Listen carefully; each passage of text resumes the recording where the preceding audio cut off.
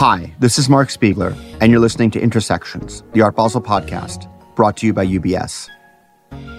In recent years, fashion designer Jonathan Anderson has come to be considered one of London's more active young art collectors, and he now serves on the board of the Victoria and Albert Museum.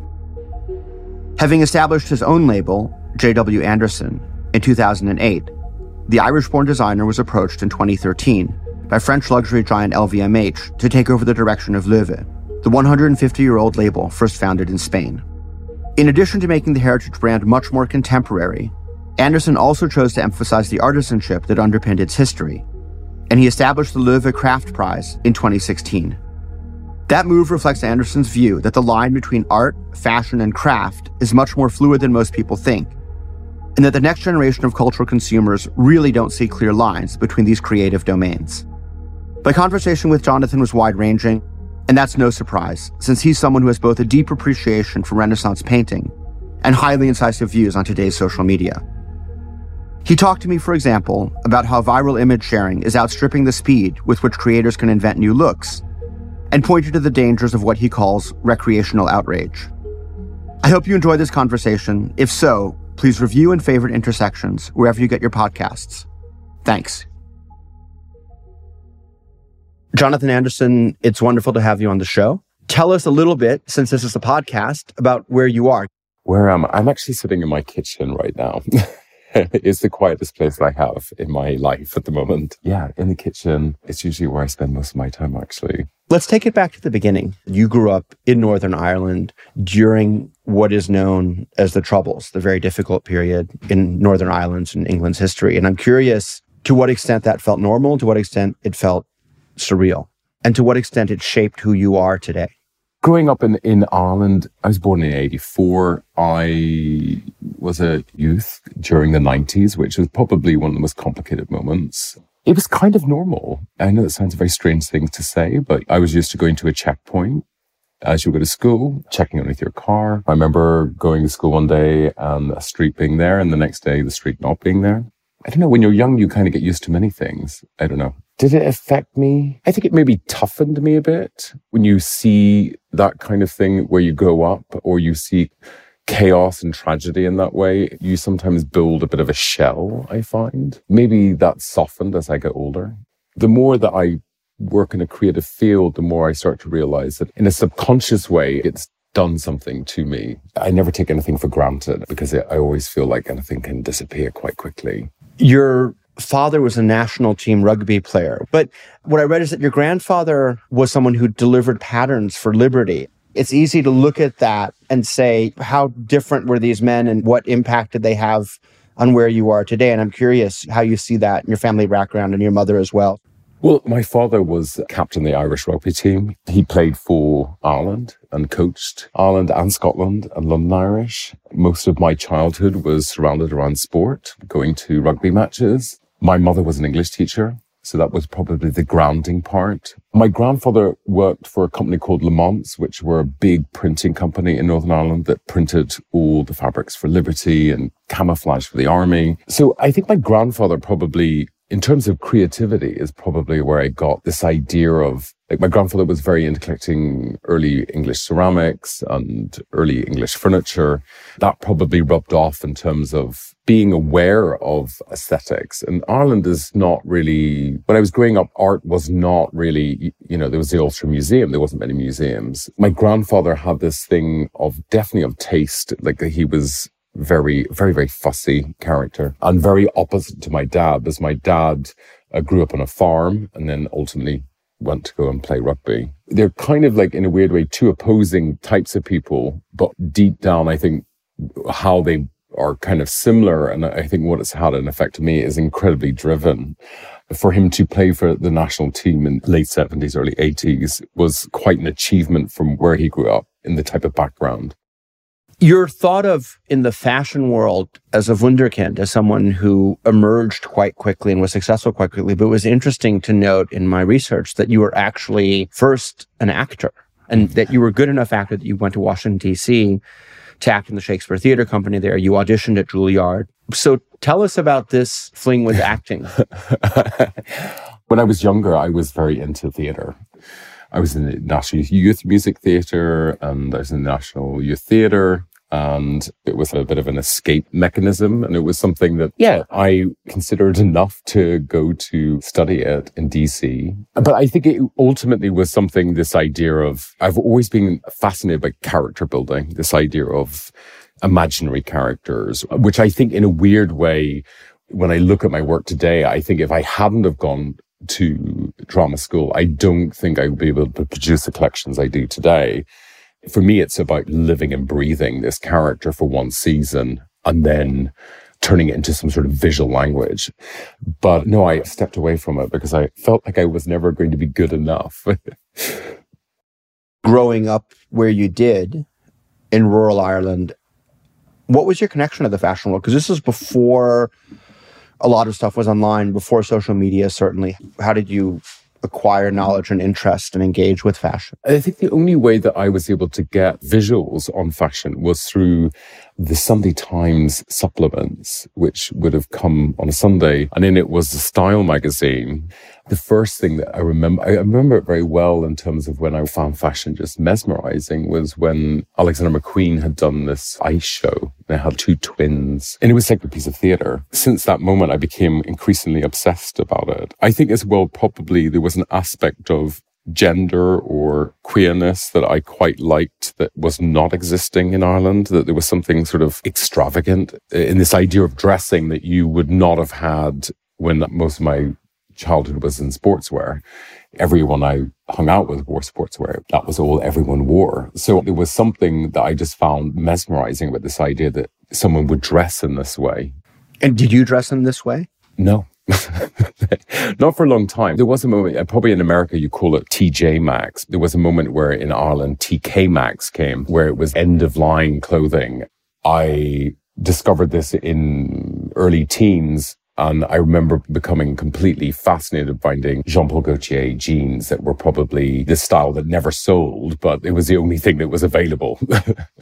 So you go to Washington, you come back, and then tell us about your path into the fashion world. Well, I came back from DC. I had probably spent every student loan that there was ever possible to get and every credit card that there was. And then my parents were like, well, you're going to have to get yourself out of this. So I started working at a department store called Brown Thomas. And while working there, I met the assistant to Manuela Pavesi, who was the creative consultant for Prada. He was like, if you ever come to London, I'm sure we can give you a job. I, at this stage, had not applied for university. I had no inkling of going to London. I then decided that, okay, well, maybe I should apply for art school. So I applied to every single art school, didn't get into any of them, bar one day I had a phone call from the London College of Fashion saying that they were starting a menswear course and that they had loads of places and that if you wanted a place, you could have one. So I decided to go to London College of Fashion to study menswear. And then after being in London for about a year, I went into Prada one day and I met Walter, who was this guy, and Manuela Pavesi was there. And she said, would you like a job? And she was like, can you visual merchandise this wool? And then I worked there for 2 years doing windows as well as going to university. So it kind of helped balance out paying off a lot of student debt. And then relatively soon thereafter, you launched your own label. Yeah. A lot of people work for a long time. They work within big houses and then they eventually launch their own. But I mean, you were pretty quick through the gate. Tell us a little bit about the growth, first of your own label and then of your working with Loewe. Yeah, well, I had my brand for about 8 years. Menswear is what really took off for my own brand. It was a collection that I had done, which was these sort of ruffled shorts and knee-high boots and bustiers. And it was really looking at this idea of the shared wardrobe, this idea that instead of looking at gender or looking at class systems, it was kind of looking at this idea of archetypes, that anyone could go to a wardrobe and try on something and they could feel whatever they wanted. They could be whatever they wanted to be. I think it was a turning point. It was a collection that kind of solidified who I was in hindsight. And then after building my brand, I did a stint at Versus for Versace for a year. And then I was approached by Delphine Arnault, who works for LVMH, who is the daughter of Bernard Arnault. And she was interested in taking a minority stake in my own brand. I was very, very lucky that this happened. And as I was completing on selling part of my brand, Delphine asked me to go to the factory of Loewe because they were looking for a creative director and would I be interested? I went to the factory of Loewe and fell head over heels in love with it. And I'm still here today. So, what does it mean to be the creative director of a brand today compared to what your predecessors did? You've used the term curator, which I think obviously the art world sort of considers its own. When I joined Loewe, I wanted to turn it into a cultural brand. This was my fantasy of Loewe, for example, that it could be this platform that could interact with craft or the arts or dance or film, and that you could, in a weird way, cross-pollinate it so that you've removed hierarchies. For me, this idea of curating within a house that is not yours, Loewe started in 1846, for me was an interesting way of trying to keep newness within a brand and make it feel part of what was actually happening around the brand. And now, a brief word from our partners at UBS. From the same partnership that brings you the Intersections podcast comes the Art Basel and UBS Art Market Report. Out now, this year's edition shows how the global art market staged a phenomenal comeback in 2021. Find out how online sales fared as crowds returned to galleries and auction houses, and how changing global wealth impacted collecting trends. Get your copy now at ubs.com/collecting.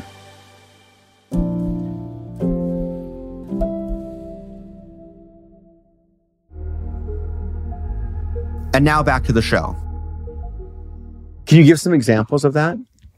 Well, I remember at the very beginning, I spent a year researching the brand before I actually put anything out there. I then came up with this idea that everything that we would do in Loewe would be about this idea of past, present, and future. And it would look to the idea of historical referencing, the idea of how do you distill that within its time period, and what can it mean for the future? One of the things that's striking in the fashion world is, on the one hand, there's a constant search for inspiration and referencing of past and present topics, aesthetics, et cetera. On the other hand, I think in the last few years, there's been a lot of finger pointing around someone else did it first, or this is cultural appropriation. And I'm curious, is this something that you think about or try not to think about? What are your views on this? Because it seems to come up sort of every fashion week, there's someone who says, oh, this was copied from some designer that did it 3 years ago.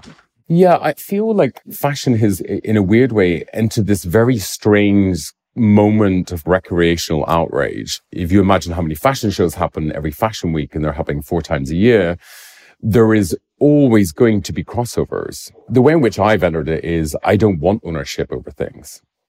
My whole thing is that when you birth creativity, you give it out and you move on. And you take the world that you have around you and you reinterpret it through your narrative or your own, as long as you're open about it. And now I feel that we're in this very kind of like blame game, which I think becomes counterproductive in terms of creativity, because it's very difficult to get forward by getting trapped into this very strange dialogue. If you look at the bag has been going for 2,000-3,000 years. You're trying to reinvent something quite subtly each time. And I don't know, I have a very weird relationship with it. Part of me doesn't care, but then at the same time, I feel like we live in a society now that kind of enjoys the hunt of it, which is fascinating to me as well. I remember being in Madrid and I remember seeing a Titian and a Rubens beside each other, both of Adam and Eve. Very, very similar, nearly identical paintings. And this idea that one looked to the other to learn. I always get quite jealous of art in that way because I feel like there is a creative freedom in the idea of referencing the past in that way. Braque and Picasso during their Cubist period make paintings that are very hard to differentiate from each other. And of course, there are many examples of that. Going broader, I think one of the interesting things you've done, especially at Loewe, is to embrace craft. For a lot of people, craft is seen as lower than fashion, which is lower than art. And it seems like you've blown up these hierarchies. And in fact, you even set up the Loewe Craft Prize. And I'm curious how you see the relationship between craft, art, and fashion. Well, the reason why I set it up was really a personal thing. It's something I collected or I still collect. I think sometimes people forget with luxury brands that people make these things. We have 5th generation, 6th generation people who, master craftsmen, people who are able to construct a bag. And I think because we have this jaded version of what fashion can be, we forget about the product that is actually made by people. And it's actually an incredibly skilled job.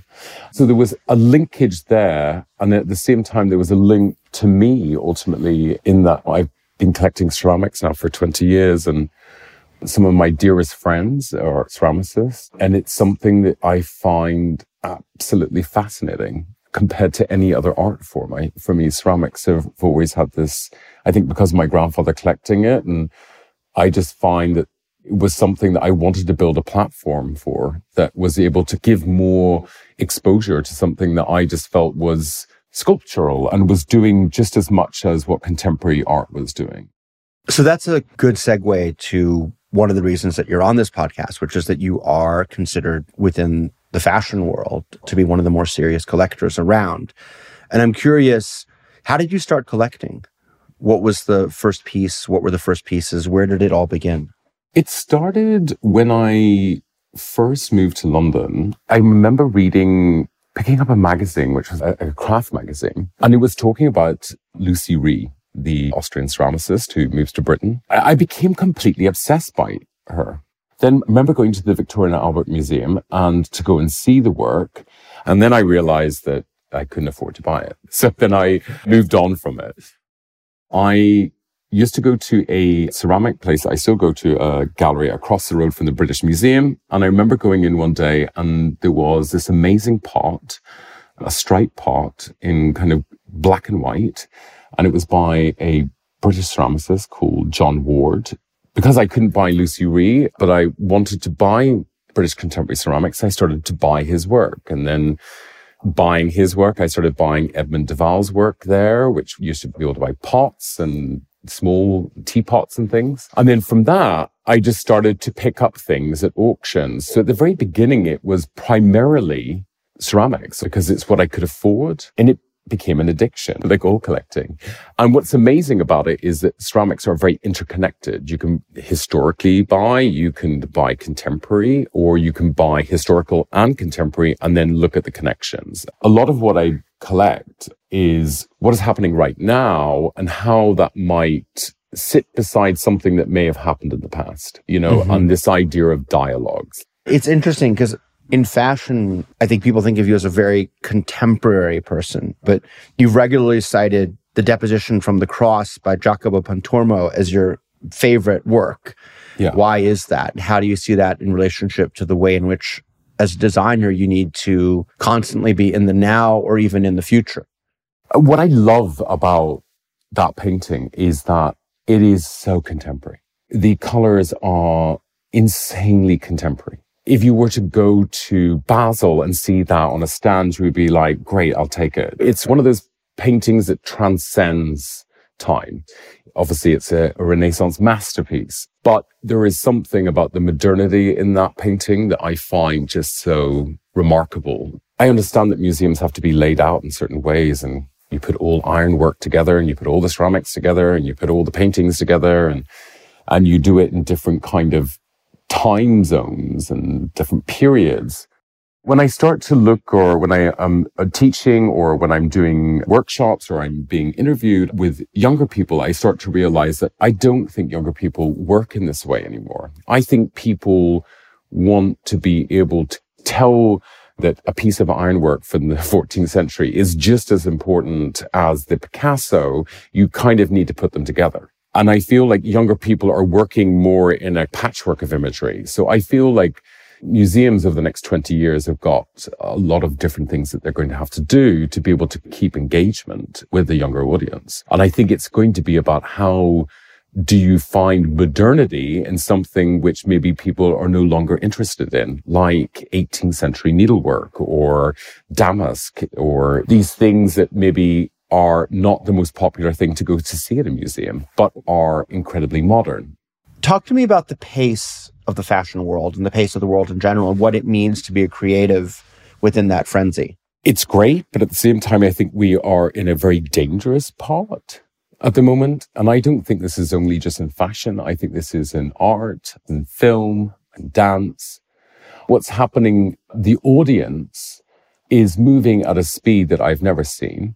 People consume imagery in a way, or fashion has become part of popular culture, it never in such a massive way, that by the time that people have visually seen it, they consumed it, they have already spat it out. So to keep the stimulus, there's a lot of fuel to put in it. By collecting art or being very curious about art and obviously working in fashion, there is similarities. And I've seen it with painters where you have painters who are incredibly popular and then suddenly it's the next painter and the next painter. It can be kind of a dangerous thing because ultimately we end up in a thing where we are just consuming the imagery instead of actually experiencing the imagery.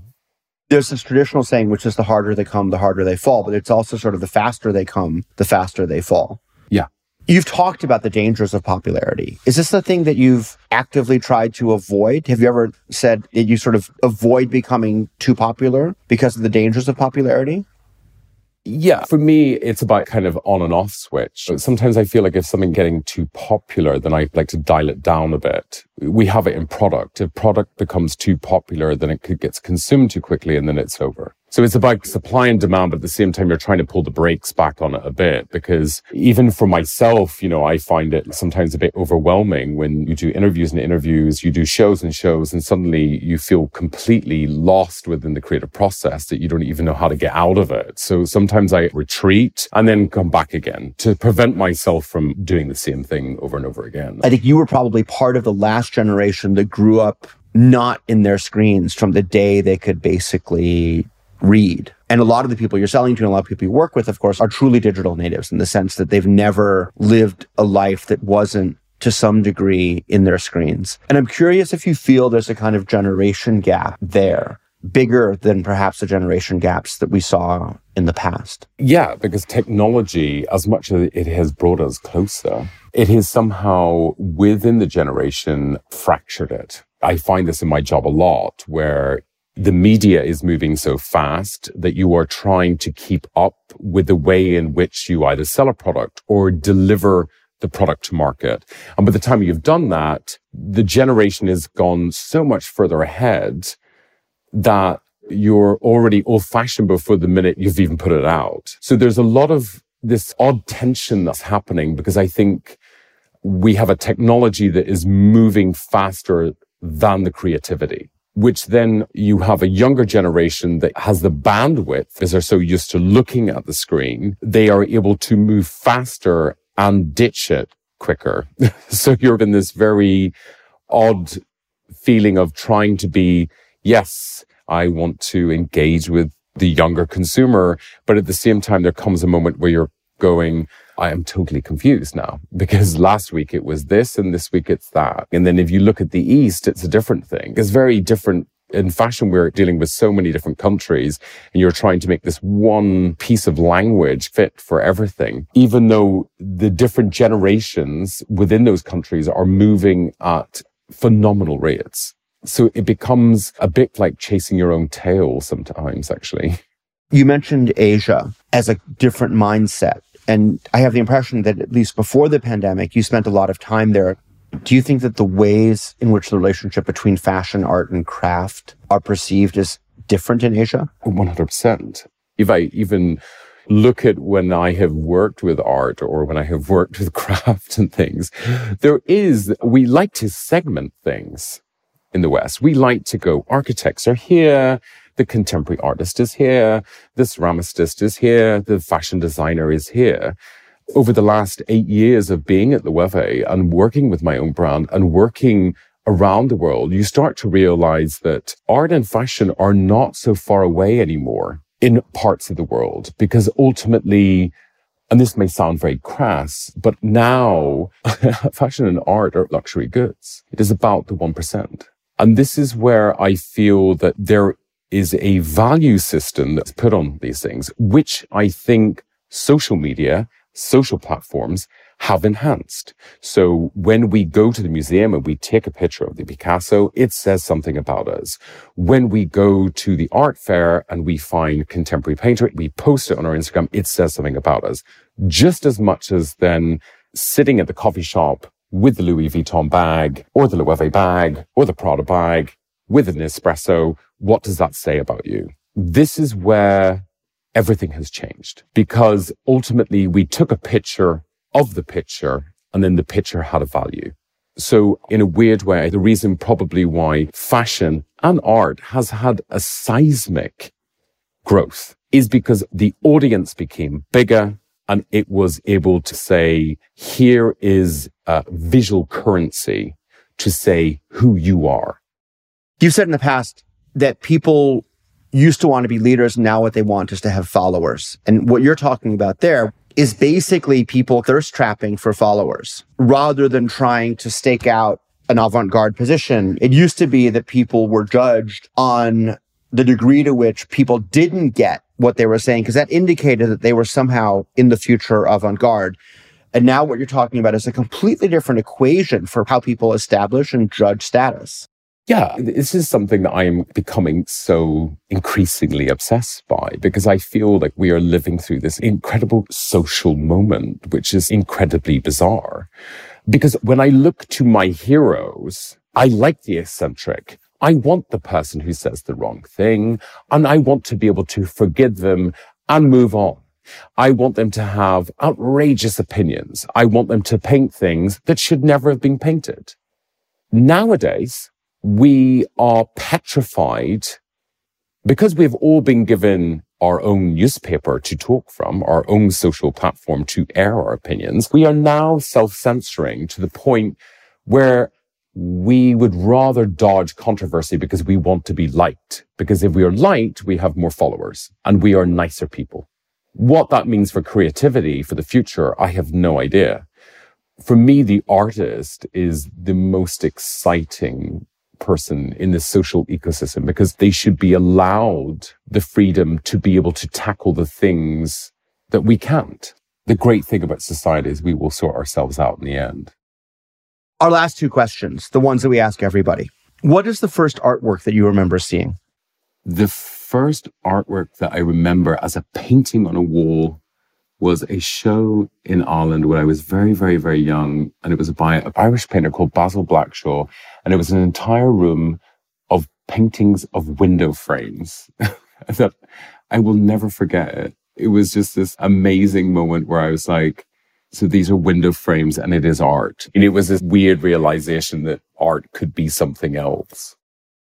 It's so interesting because so many of our guests, in response to this question, often cite an artwork that gave them a sense that art could be more than what they thought it was.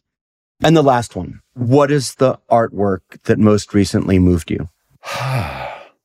It's a very difficult one. I just recently got back from Naples. And when I was in Naples, I was going at the Bosco and I was looking around. There was this amazing painting by Salviati of a guy wearing a black cap. There was something I found. I was at the painting for about 20 minutes because it was nearly like I had gone out the night before and I had seen so many people drinking and Italian men. There was something kind of magical about this moment that you could nearly be as attracted to the man in the picture as you could be on the man on the street. And it was sort of interesting to feel like the person was alive or something. Jonathan, thank you so much for your time. That was wonderful. Appropriately broad-ranging. Broad-ranging, as always. Yes. Well, thank you very much for having me.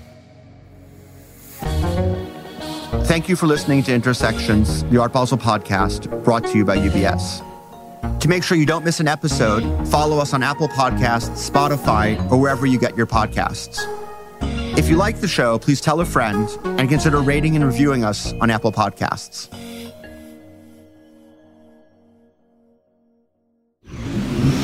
Audiation.